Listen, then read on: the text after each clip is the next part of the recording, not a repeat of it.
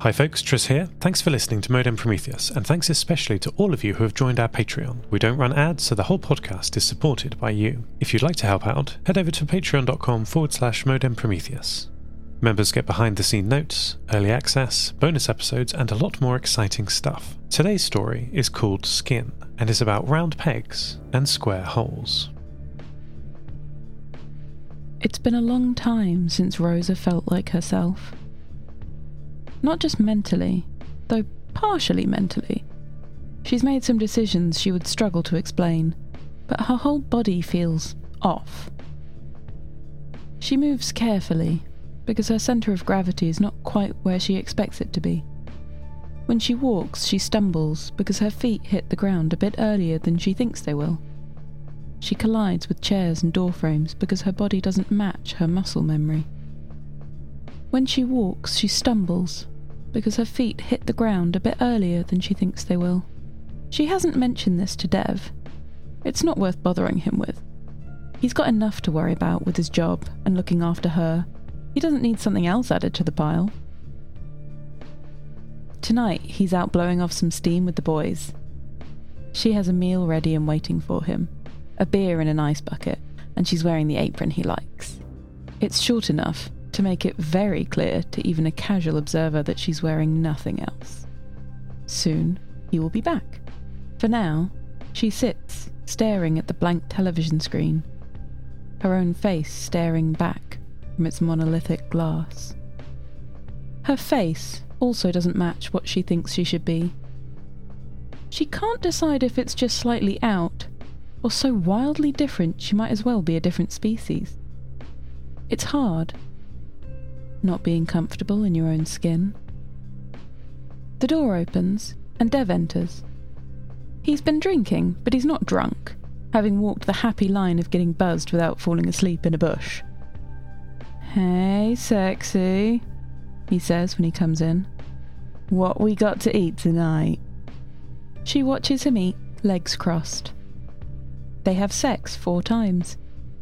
Dev goes to sleep happy. When he is asleep, Rosa gets up again. She puts her apron on and does the dishes. It's cold in the kitchen thanks to the draft from the window that doesn't shut properly. She has the sensation of being watched. She's had that a lot lately. When she turns out the light, she thinks she sees someone at the bottom of the garden.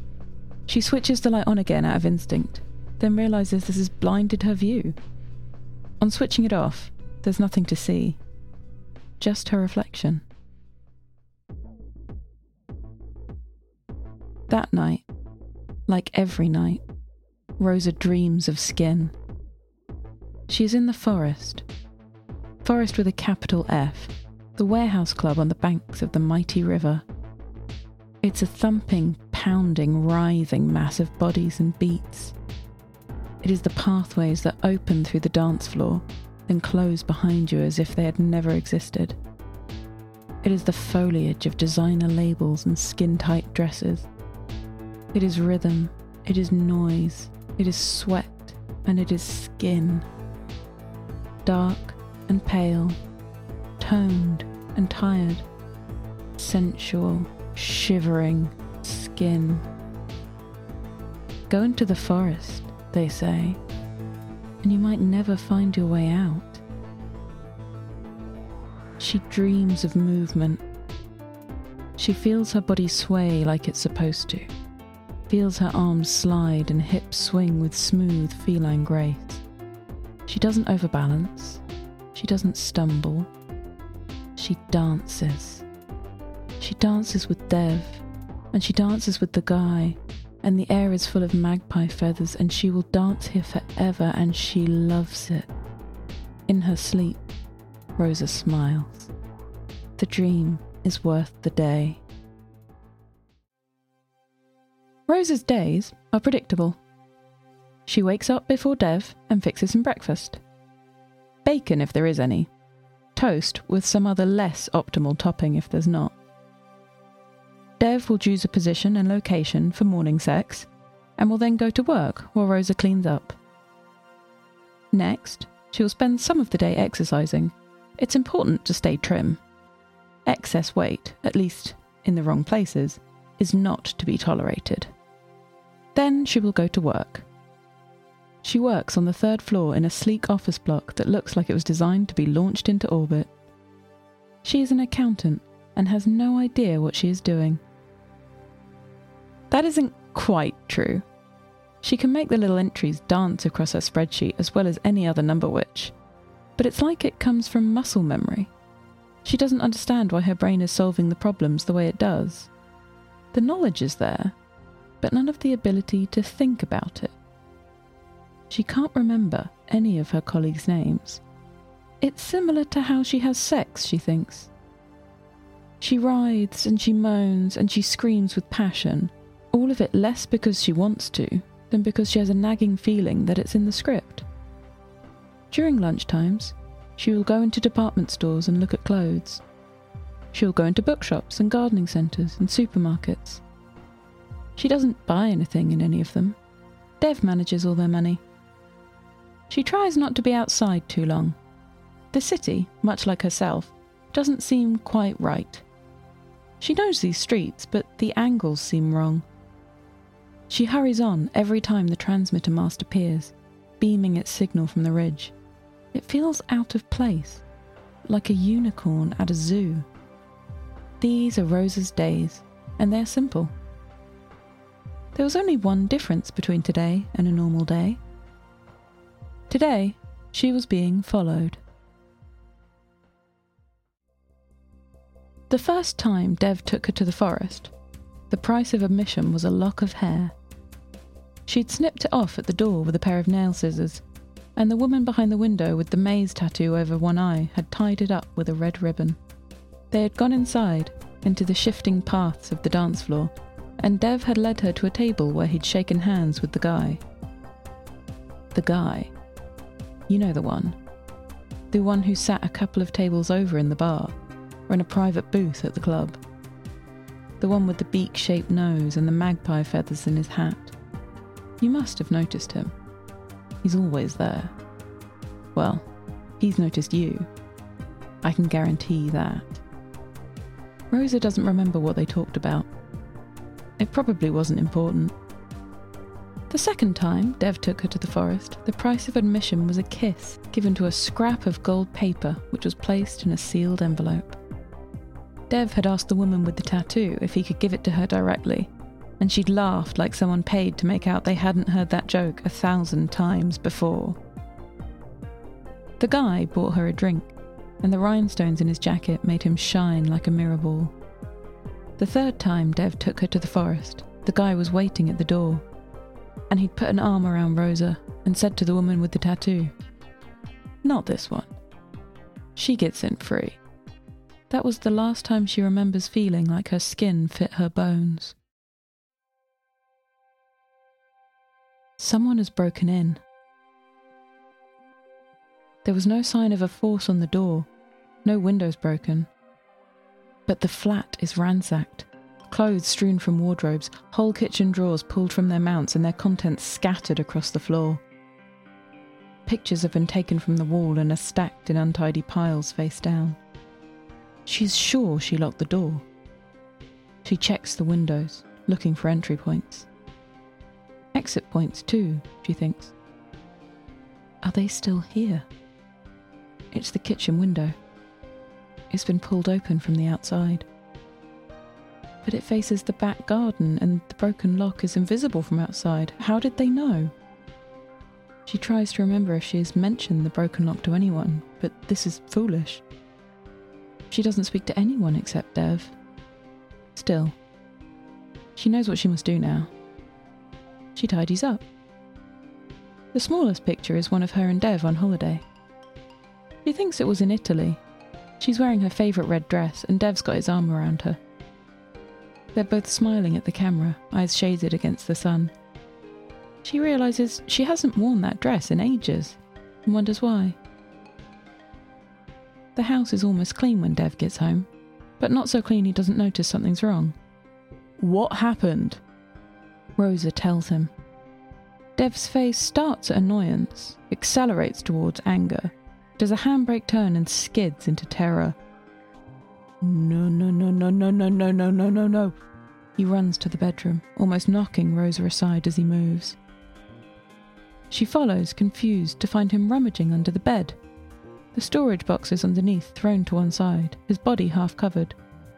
She hears an, "Oh, thank Christ," and his body visibly relaxes. "Did you see who did it?" he asks, pulling himself out. "No." "Have you told anyone?" "No." Yeah. Probably best." Christ. He goes to grab a beer from the fridge. "Hey. You alright?" "I'm fine." "Yeah. Good. They don't have sex that night. Not even once.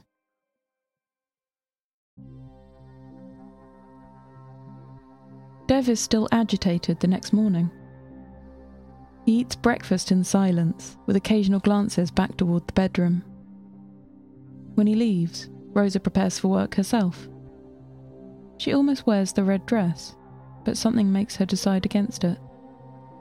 In her office, she makes the numbers dance. There's a satisfaction in watching herself make them form up into neat little rows. And the fact that her brain is managing that on a subroutine means that she can think about other things. Like what Dev was looking for under their bed. Has she ever looked under their bed? She must have done, surely, once. At least once. Was he keeping money under there? An engagement ring? Drugs? Did he do drugs? Did she do drugs? Her thought process is interrupted by one of her co-workers, a recent graduate with long black hair and purple lipstick. "Hey, Rosa! Peter said you'd have a copy of the latest filings for D&P? "Yeah, sure. What's your email? I'll send them over." "Lovely, thanks." She quickly looks around and bends close to Rosa, whispering conspiratorially. "And look, don't know if you've heard people saying anything, but I just wanted to say, don't listen. The boob job looks fantastic." She winks and leaves before Rosa has time to protest that she's never had a boob job. But she thinks about all the times she's walked into door frames because she wasn't the shape she thought she was. And she thinks about the nights in the forest when her body felt like her own. And when she gets home, she doesn't get started on Dev's dinner. She immediately strips off her work clothes and pulls out her favourite red dress. Something is still telling her not to wear it. She forces it down. It doesn't fit. Too large around the waist, too small around the chest. She scrambles under the bed. Taped to the slats is a Raspberry Pi, attached to a tiny transmitter and a USB drive with a magpie printed on the side. She yanks out the USB and plugs the drive into her work laptop. There's a .hexe file which she knows enough not to run, and a document called Changes. She opens it. Inside is a list. Longer legs, obedient, G-cup, flat stomach, always says yes, screamer. She thinks about Dev, the house party where she met him, the first date in the pop-up fairground, the first holiday they took together. She realises she can't remember moving in with him. What did you do to me? But she knows where she can answer that question. She pulls out the Magpie USB with more force than strictly necessary and goes to the forest. And again, someone follows. It's relatively early when she reaches the forest, but she can still hear the bass thumping from inside. The entry price is 3 drops of blood, but the girl with the tattoo of one eye looks at her and grimaces. "You're good, you've bled enough. Do you want to check your coat?" Rosa stares at her. "I'm not wearing a coat." "Oh!" The girl smiles. "My mistake." The guy is sat in his booth, a bottle of cheap lager in front of him. He raises an eyebrow when Rosa slams the USB down in front of him, then gets up and gestures for her to follow. The forest parts in front of them as the guy leads her to a back room, where the music is just a dull vibration through the floor. It looks like a dressing room with a battered sofa, a mini-fridge, and a small table sticky with spilled spirits. "That's better," the guy says. "What can I do for you?" "You can tell me what this is." Rosa's voice is tight with anger. It's the first time she can remember feeling something for a long time, and it would be a lie to say she wasn't enjoying it. "A spell," the guy says simply. "It's designed to overlay a new personality construct on top of a set of imprinted memories. Becomes permanent eventually, though in your case I'd expect it to take at least another month before that happens." Rosa's mouth drops open. She wasn't expecting quite so matter-of-fact an answer. "And what was it doing in my house?" The guy smiles, like she's a child crying after doing something they've been told not to. Not unkind, but also not with much sympathy. "I think you've already worked out that part." Rosa slumps onto the battered sofa. "Just tell me, please.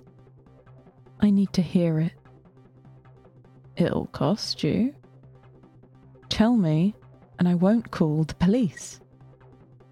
"I doubt that would help, but yes. A threat. A threat is adequate payment." He pulls 2 bottles of cheap lager from the fridge, cracks them both, and hands one to Rosa. "A few weeks ago, I was engaged by a young man who was dissatisfied with his partner and wanted an improved version." "G-cups," Rosa says, bitterly. "Amongst other things, yes. He told me what he wanted, a list both physical and mental and rather unimaginative. He provided a few reference pictures which you're welcome to see. I delivered as requested." "Just like that? Why the hell would you do this to me?" For the first time, the guy looks nonplussed. "Because he paid me. Is this a trick question? So now I'm stuck with this." "You are quite beautiful." "But I'm not me!" Rosa yells. She gestures to her breasts, her stomach, her legs. "None of this is mine. Put me back." I apologize. I think there's been a misunderstanding. I didn't change your body. I designed it." "What are you talking about?" The guy holds up a finger. "Wait." He taps the air once, twice, 3 times. There is a knock on the door, and it opens. "Hey, boss," the girl with the tattoo says. "Someone here to see you." And Rosa stares at the woman the girl has brought in, eyes wide. The original Rosa looks at the Rosa on the sofa and says, "I think we've got some stuff to talk about."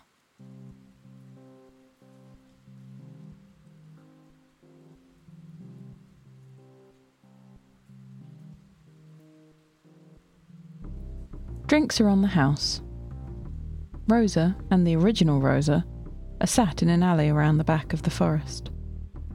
The guy has returned to gaze upon his dance floor. Dev, I do not care about Dev. Imagine some fate for him if you wish, but this was never his story, and his role is over. I will not waste your time on the exploits of boring men. Original pours another 2 shots from the tequila bottle. "You know," she says, "I thought you were the bad guy at first." Rosa doesn't answer, just stares into her glass. She'd come here to find out what had happened to her, and she'd left not knowing what she even was. just that her skin didn't feel like her own because the skin she wore wasn't her own and she had no idea what was inside it anymore.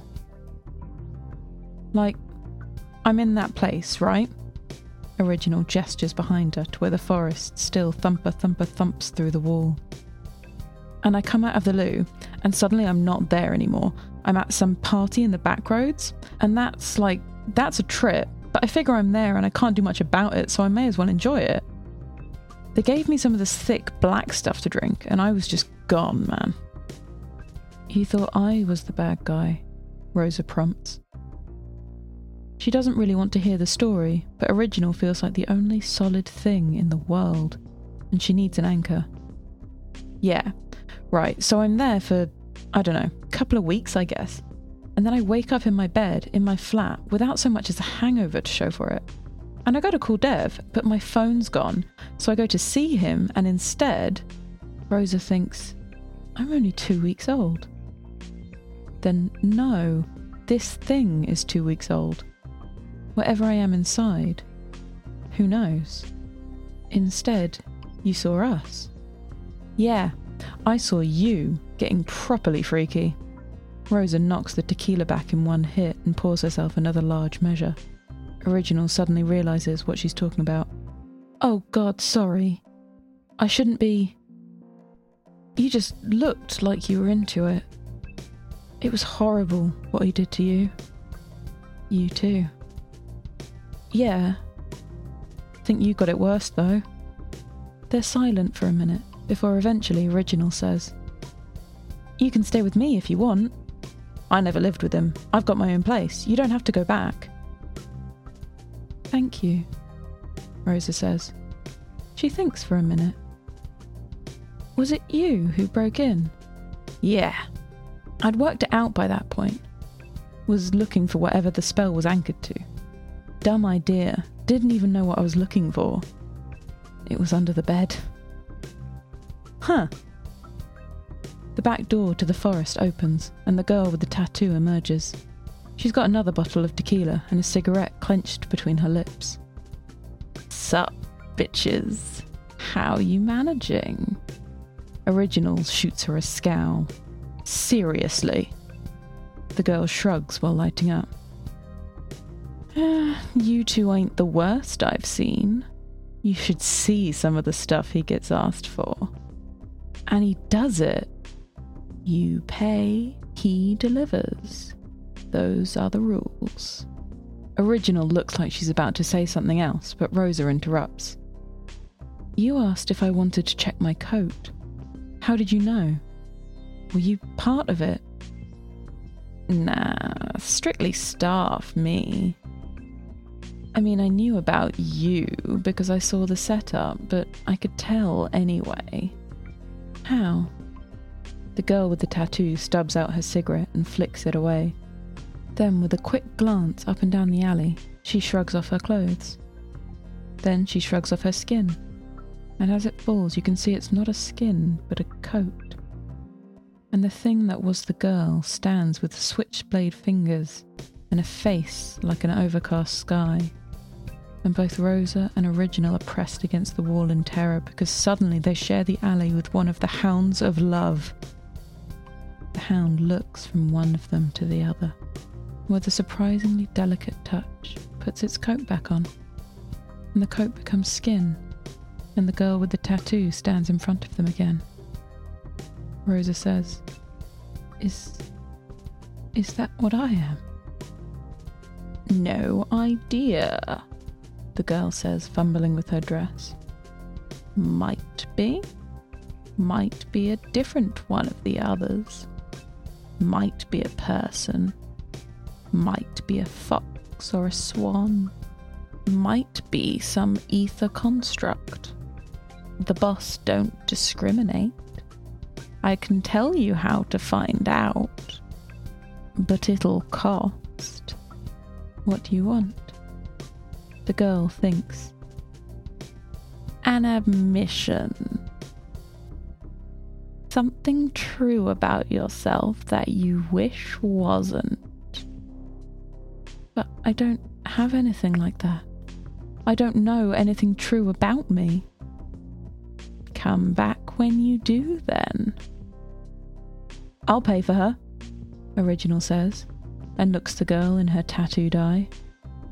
I really liked him. I wasn't sure he was the one, but I thought he might be. I imagined us with children. I would have done that with him.